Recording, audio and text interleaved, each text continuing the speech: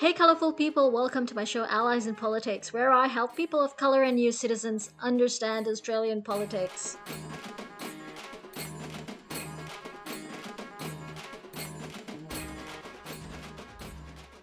For today's episode, we have Anka Sahen. Anka is a migrant twice over. In 2004, he migrated from Turkey to New Zealand with his wife and then moved to Australia in 2009. Having studied political science and international relations at uni, Anka has always had an interest in politics. Since 2005, he has been working in immigration law, and during that time, he has assisted thousands of individuals from more than 80 different nationalities and advised some of the most prominent corporate entities in Australia. Anka is also the first Turkish speaker in the world to have gained a formal qualification in the Maori language. Between 2010 and 2012, he successfully and single handedly lobbied the Immigration Advisors Authority, IAA, in New Zealand to adopt a Maori name as well as institute a standard Maori term for licensed immigration advisor. Due to the nature of his work and his own experience of integrating into two different countries as a migrant himself, Anka has an intimate understanding of the practical as well as legislative obstacles faced by new migrants wanting to take part in politics in Australia. Anka, welcome to the show. Hi, Tarini. How are you? Nice to meet you. Very good, thanks. And what an impressive resume! Like, you are probably the first person who's not of Maori background who can actually speak in Maori that I've encountered. Can you say a few words in Maori? I'm more than happy to, but let me point out first that in New Zealand there are many Maori speakers who are from non-Maori backgrounds, so not necessarily just New Zealand born, but including Mm. migrants. So it's a great place. But let me say a few words. Kia ora koutou, ko anka aho, e, no, e mahi ana aho i te totoko, i te uh, i ngā manene, uh, he tino harikoa ho ki te uru atu ki tēnei kōna ipurangi i tēnei rā, ko te reo Māori he taonga mō ngā iwi katoa o Aotearoa. Tēnā koutou, tēnā koutou, tēnā koutou katoa. All right. I don't have Google Translate with me, so you've got to translate all of that. It sounded beautiful. Uh, all I said was that my name is Anka. I help migrants, and I'm very happy to be doing this podcast today. And I finished by saying that the Māori language is a treasure for all peoples of New Zealand. Oh, that's fantastic. Oh, that's a great way to start the show. So let's dive right in. Anka, I don't know about you, but I came to Australia back in like what 2004, and it was an uphill battle to get my permanent residency in this country. Like knowing how much harder it has become to settle in Australia now, I really, really feel for everyone on temporary visas and those who have got visas stuck, overseas. They can't get back and can't get an extension. Oh my God, I'm so glad I am not going through what all these people are going through. What was your experience like? I have to say, when I got my PR back in 2005, early 2005, which is around the same time as you, it was never easy, of course, and the doors were never fully open to anyone who wanted to come in. But compared to how things are now, looking back with the benefit of hindsight, I can see that. It was still a much more even playing field, if you can call it that, in that for skilled migrants especially, there was a much larger, much bigger list of occupations that potential migrants could choose from. The point system was different, somewhat easier. The English language requirements were a little bit less onerous.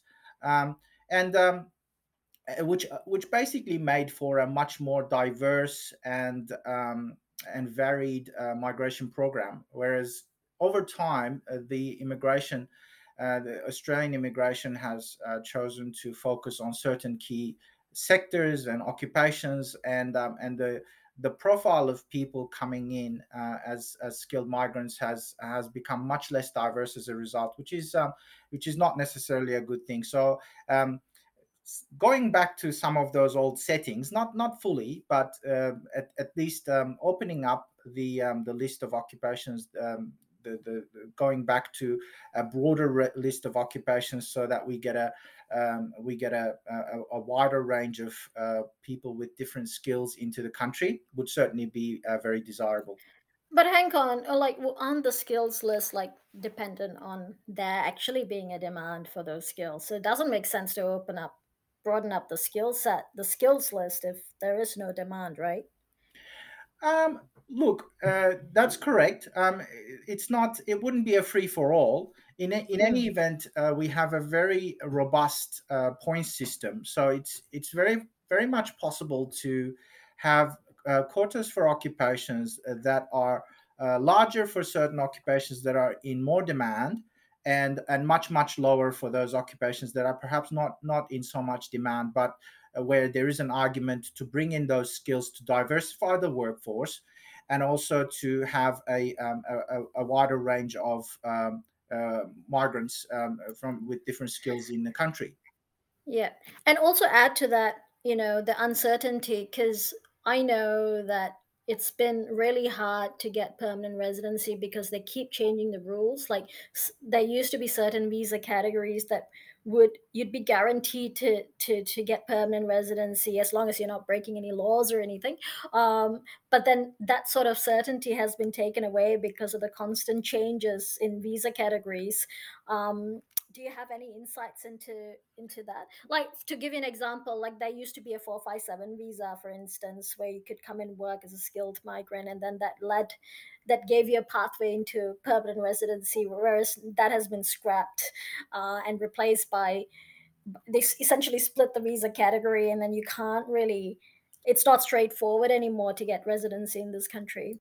So what they've done essentially is they've kept a pathway for certain occupations only and got rid of it for other occupations completely. And that list of occupations for which that pathway still exists, which used to be available after working for your employer for 2 years, and now that's increased to three.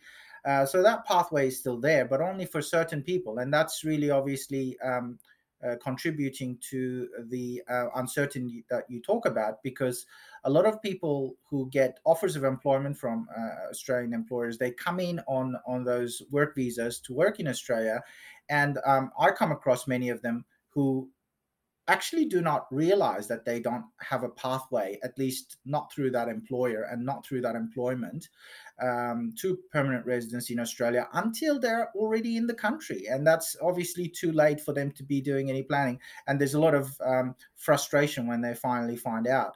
I'm not saying this is for everyone, but it's I've certainly encountered it as enough number of times to know that it is an issue. Right. So there is a lack of awareness and probably enough information that is going to migrants before coming to this country. There certainly is.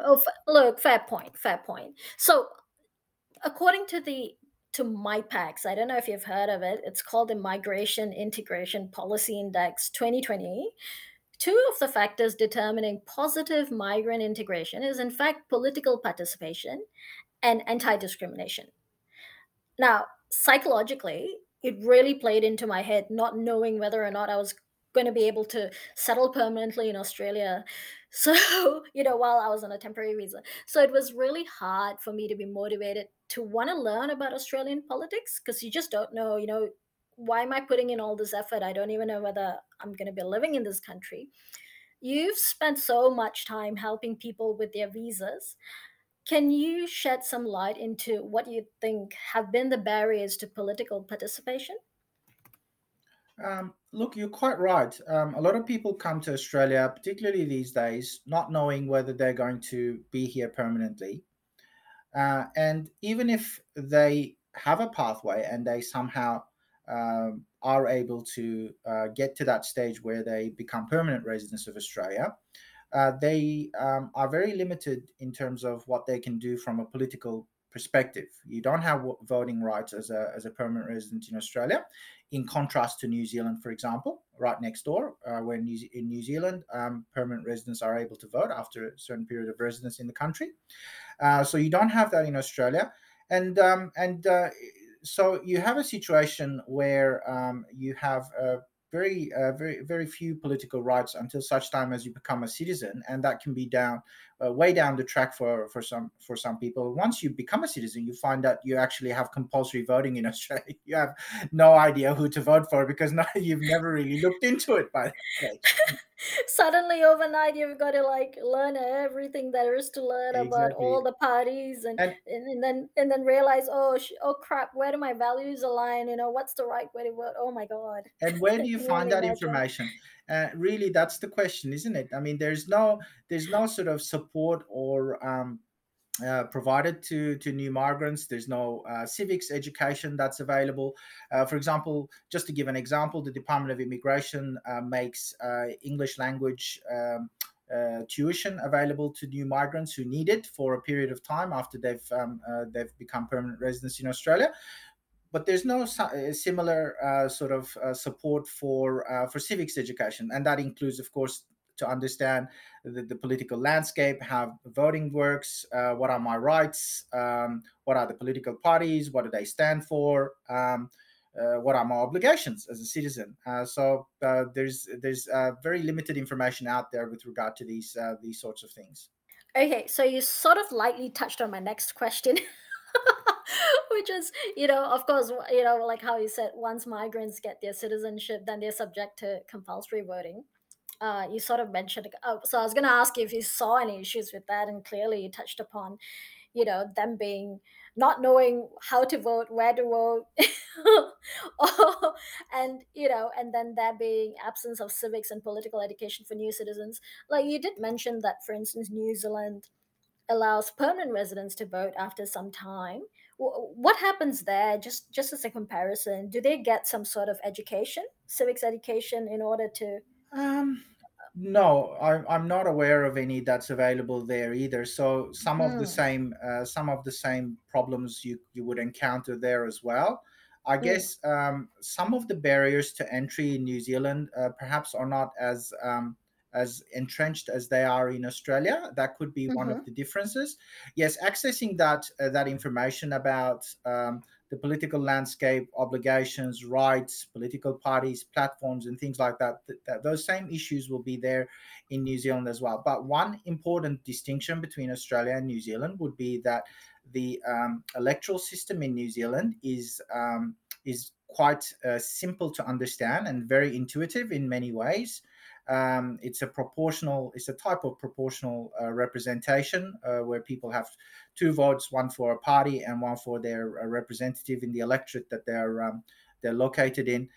Whereas in Australia, the electoral system is so complicated, and there are actually two different electoral systems that are used, one for the House of Representatives and a completely different one for the Senate.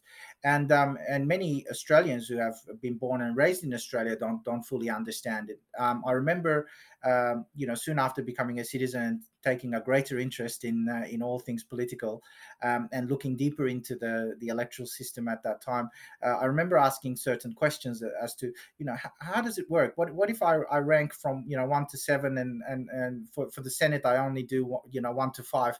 What's the difference, and what are the implications and things like that? And most people just had no idea. And people who did venture a response, it seemed that you were getting a different response depending on who you ask.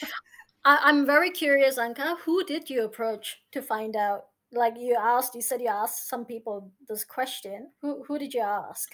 Because Um, I think most people wouldn't even know who to ask. that is true. Look, I took the opportunity to speak to people who I met. When the topic came up, of course, because it's a funny question to ask out of just like that, when you haven't really been talking about politics or voting or anything like that. But the occasion did present itself on a number of instances, and I did raise it with people who've been born and raised in Australia. And yeah, it was very interesting that I two or three different people that I asked the same question to, and I got different answers. So I wasn't really sure. I had to go back to the drawing board and do my own research. and I'm still not 100%. I think see that's the purpose of the show, right? Because the problem is not everyone understands that perfectly.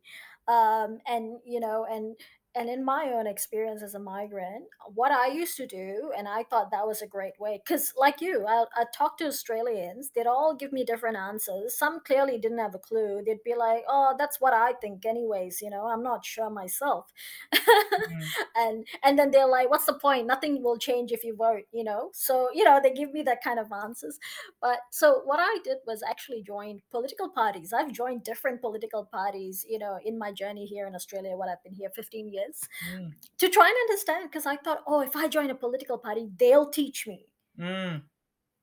They don't. No, no, it doesn't work like that. I've, they, they basically wanted me, so they were really happy that I joined. Obviously they love people joining, becoming members, whatnot. But yeah. all they wanted to put me to work. Can you do this? Can you volunteer? Can you do that? But nobody wants to take the time to tell you what's what beyond volunteering. And I think that's a people of color issue, because they just see, oh, maybe they won't even be permanent in this country, so they're great volunteers, Mm. and they don't even teach you how to climb up the political ladder.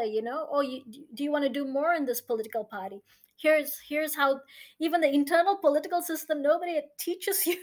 Well, something so simple as discussing the actual platform of the party, so that you have some knowledge when people ask you, "Oh, I'm a member of X party," and they ask you, "Well, what's your position on, I don't know, voluntary euthanasia, for example?" And you have no idea, because that question has never really come up before.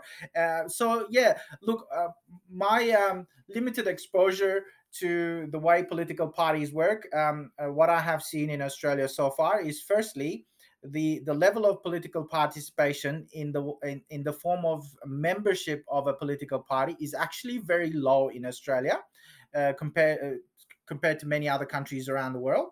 And this is also the case for the so-called two major parties.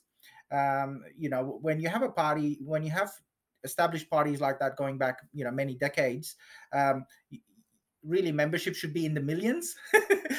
It's actually very, very low. So smaller parties, of course, are suffer as well, because people sort of, don't know. And it's funny because the major parties know, like, that it's hard to get memberships, people to become members, and yet they've just recently passed this new rule requiring minor parties to meet thousand. Initially, it was 500. Now they want them to meet the 1,500 membership. Yeah. Number, and I thought, and some of them have met just purely out of outrage. People were so outraged that they signed up to be members of small parties, but is that meaningful participation? I don't know. Well, on the flip side, really, 1,500 is such a small number for a country of 26 million, that it really should not even be a barrier.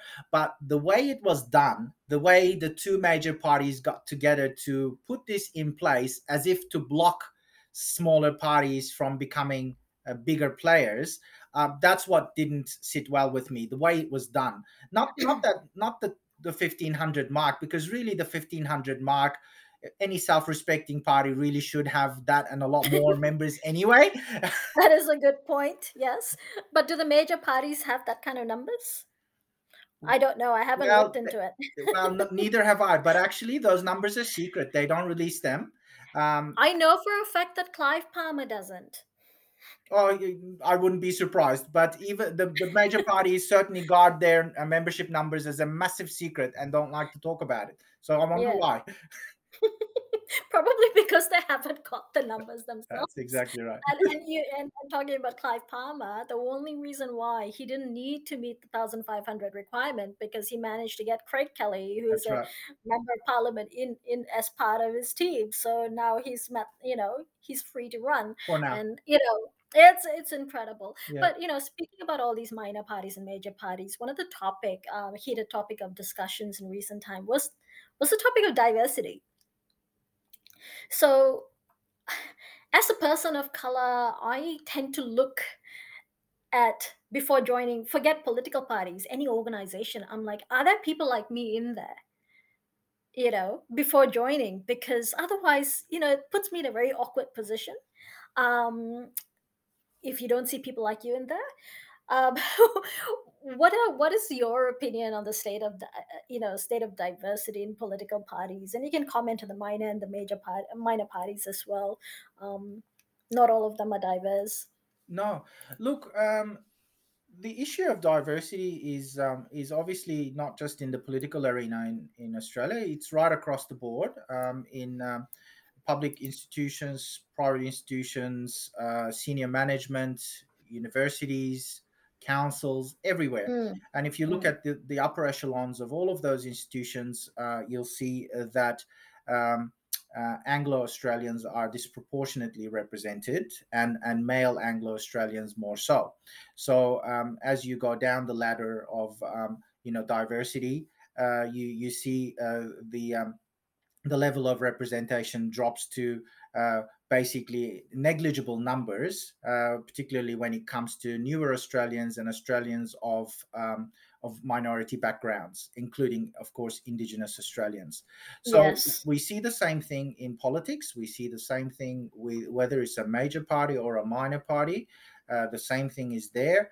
Of course, there is an additional barrier to entry at the federal level, which is Section 44 of the Constitution, which says that if you are a dual or multiple citizen, Mm. you cannot be nominated for or be elected to federal parliament. So that's for me. That's very interesting because I keep hearing arguments from both sides, right? The for and against. What about you? Are you for people renouncing their country a bit if they want to run it here in Australia? Like, what do you think about that? Absolutely not. I think citizenship is a very deep and valuable and significant tie, and it's not something to be renounced willy nilly. Not for political expediency, not for promise of a membership of parliament or office or ministry or anything. Mm. Especially, I mean, imagine if an Australian went and settled in the UK and they said, "Oh well, we'll make you an MP, but you have to renounce your Australian citizenship." I mean, would they just as readily be prepared to renounce their Australian citizenship? Assuming if they were, what would that make you think about that person? I mean, if citizenship means so little to them that they can get rid of it so easily for the Isn't that promise of. what Pauline Hanson said famously, that she was going to go and settle in the UK because I think she said something along those lines, or she was going to give up on Australia. Well, I don't know. I don't know if she actually did her research before saying that, because in the UK, strangely enough, an Australian an Australian has lived there for a particular period of time, even if they have no permanent residence in the UK, you can actually get Mm, on the electoral roll and vote. So right. that's before even becoming a permanent resident or citizen or a British citizen. And any British citizen who's a dual or multiple citizen is able to be elected to Parliament and even serve as Prime Minister in the UK. So very different. Australia stands alone in the Western world in having this restriction on dual citizens. What's the thinking that? Well, obviously the Constitution dates from 1901, so the world was a very Mm, different place then. And in fact, Australian citizenship didn't even exist back then, and didn't exist until 1948, right? mm, So I guess the reason why they put it in was that it would only be for the subjects of the British Empire as it was at the time, and no one mm, else. Obviously, times have changed, but the structural issue that we have in mm, Australia is to change the constitution is such an onerous thing that mm. requires basically a referendum and a two-thirds majority in all of the states and territories, as well as the wider Australia. That it's something like that is a monumental task with Mm. very little political payoff. So I can't see any of the major parties actually taking it on as a cause, even though they have been affected by it in the past. That's right. The way they've resolved that is to put pressure on their members to let go of their other citizenships. But I think that's wholly inappropriate. And it is a privilege. I guess I've, at least in Singapore, that's what has been said. Where I'm from, it's a privilege. Citizenship is a privilege. It's not a right. Absolutely. Only citizenship So by birth is a right. Citizenship by conferral is a privilege. and even there, do we as citizens here in Australia even have any rights? Because the Constitution doesn't really talk about that, does it? What our rights are as citizens. No, that's right, because the Australian Constitution is not what we call a codified constitution. So it's not one that sets out rights Mm, and obligations of citizens and the fundamental rights that the state should respect and uphold in respect of the citizenry. So um, that has never been built into the constitution. Our constitution is effectively a glorified manual for to set out mm, the relationship between the Commonwealth and the constituent states. mm, What we really need in Australia is a comprehensive bill of rights that sets out those rights and responsibilities, so that mm. everyone knows exactly what their rights are and where the line is drawn uh, with regard to the state interference on those rights. Yeah, and obviously it created a big controversy because you have a lot of Australians stuck overseas that can't seem to exert their rights as citizens Mm, to come home. that's that's And correct. I think that's incredible because Singapore, for instance, managed to bring all its Singaporean citizens back home because of the fact that they are citizens and we have to bring them back home. That's right. They didn't entertain any other alternative for them. That's right. And Um, Singapore yeah, never had, throughout the pandemic, Singapore never had entry mm, bans for its own citizens. It did yeah, have obviously entry bans for work permit holders and the like, but mm, never for its own citizens. So Australia again on that front stood alone in the world in implementing travel bans that impacted directly on its citizens. yeah. And so, if you're a migrant, especially when you hear about these things, that creates a sense of, I guess, it's a psychological impact. I would think that you're never really fully integrated. You're Mm, never fully able to exert your rights. So perhaps, why am I putting in all this effort in political participation? Because not we raised quite a number of issues. Nobody's helping me out to try and understand the system. Number one, everyone tells me different things. Political parties don't want to help me. Um, I don't see many people like me in the political sphere, anyways. mm, So if I talk to them about my issues, those who are not people of color, they don't understand. They can't relate. Three, and then the last one, you said, as per the Constitution, you don't really have any citizenship rights, anyways. So, well, that's exactly why. I mean, now that we mm, have become part of this society as mm, migrants once ourselves, and now mm, as Australians, it is our responsibility to talk about mm, these issues of importance, not just to new Australians, but to all Australians, and mm. to do what we can to make things better and to make Australia a better place to live for everybody. Well, then this then brings me to my final question, Anka. What can new Australians and also the government do in order to better uh, to better migrant get migrants to integrate better into Australian society via uh, political participation? Well, look, it's interesting, and similar issues have been encountered in workforce participation in the past. For instance, Hmm. governments have instituted in various parts of the world Hmm.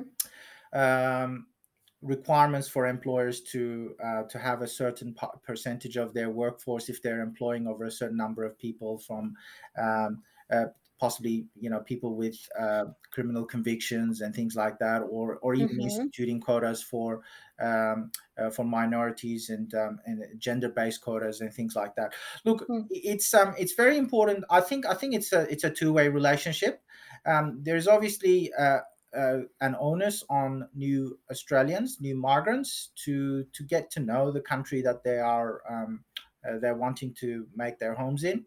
It's very Mm. important. A lot of people come to Australia and they know very little about how this country actually works, Mm. and what you get in the media, and what you get in promotional material, and even what you hear from um, professionals who specialize in assisting people to come to Australia.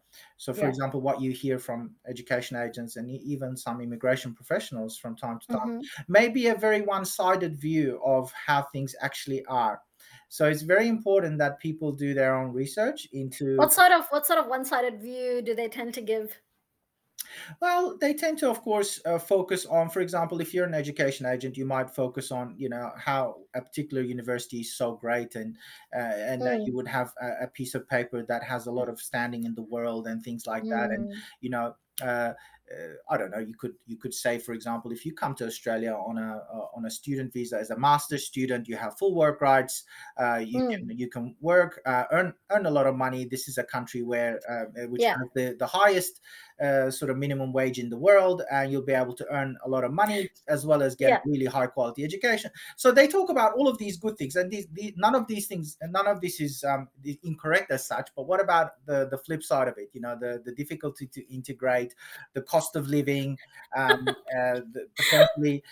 potentially the exploitation that takes Yeah. place at the in the job market. So Mm. many things, and Why would talks they? about these Why? things. I'm sorry, but you've helped a lot of international people, and you wouldn't tell them that, would you? Well, let me put it this way: if they ask Mm. me, if they are, I mean, it's not my. The thing is, people hire me for a certain for something specific, Yeah. which is to help Yeah. them with their visa applications. So Yeah. I can't then put aside another couple of hours to tell them all about Australia. But if they ask me specific questions Yeah. about how things are, I will always give them an honest answer, of course. But Mm. but I can only assist them to the extent that they hire me for my services. Yeah. Oh, fair enough. Otherwise, I would Fair be a enough. charity, not a business.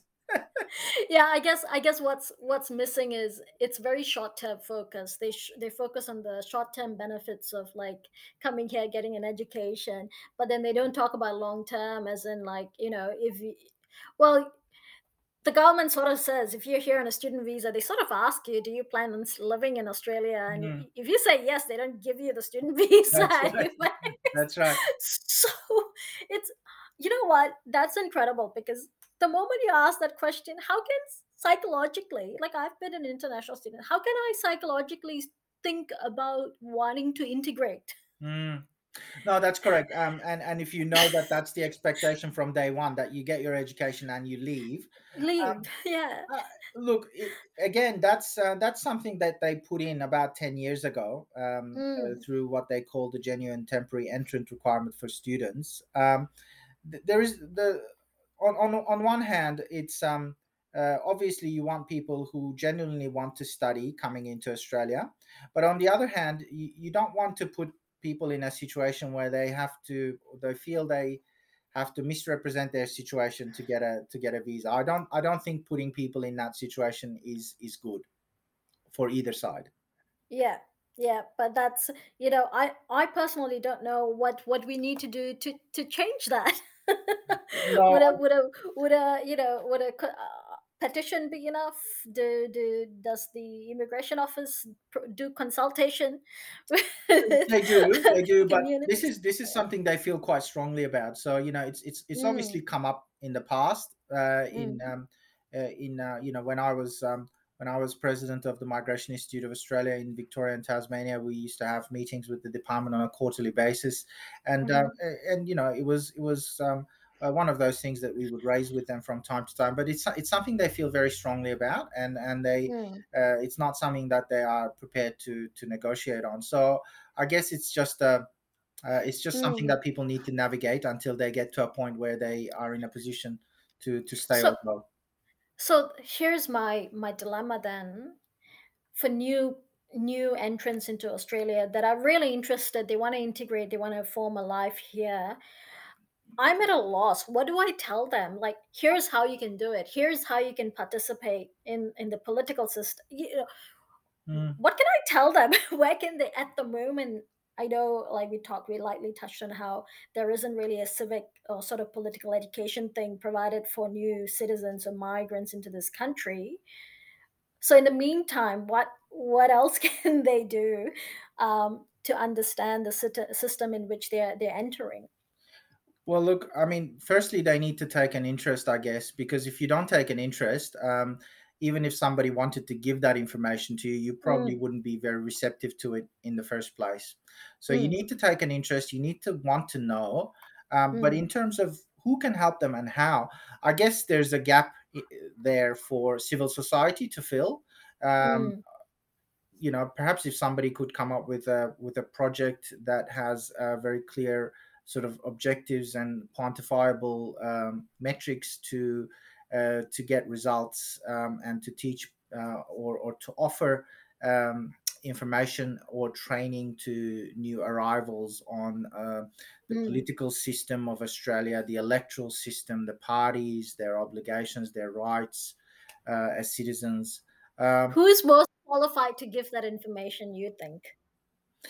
Look, the skills would, I guess, the skills needed to present material of that sort, Mm, could be anyone with good sort of presentation skills, because mm. those skills are very transferable. The key really is to come up with the material that's strong enough.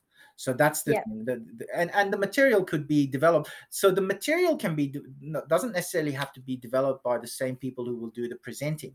So the people who would be doing the preparing the material could be people who have been involved in politics, and Mm, who have had exposure to the system closely themselves, mm. and then the presentation could be by anyone who has those Is skills. there a danger that they would provide the information in such a way that is more favorable to become members of one party over the Well, other? you would have to have some quality control, obviously, in Yeah. place to make sure that it's sufficiently neutral. Yeah. Yeah. All right, Anka, that was, that's all we have time for today. Okay. Obviously, there is so much more to Well, we unpack. could go the whole day, couldn't we? I mean, just talking about the restrictions and the conditions, visa conditions that sort of create this psychological effect of not, how you said, oh, you need to take an interest in politics, but then, well, how? Mm, You're telling me that you don't want me in this country.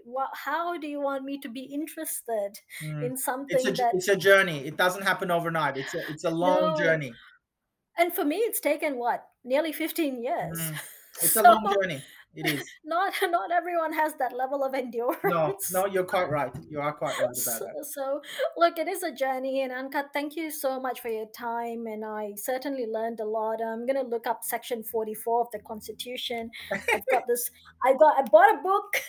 I'm gonna go flip the pages and find that section 44 wherever that is. I can't find it right now. That's all right. Have a look, and we'll have another chat about it later. Yeah, absolutely. If you enjoyed this episode, don't forget to hit subscribe. Allies in Politics podcast is part of the larger Allies in Color organization, where we advance people of color in jobs, business, and politics. Follow us on Twitter at Allies in Color, and also don't forget to join our Facebook group with the same name. Until next time.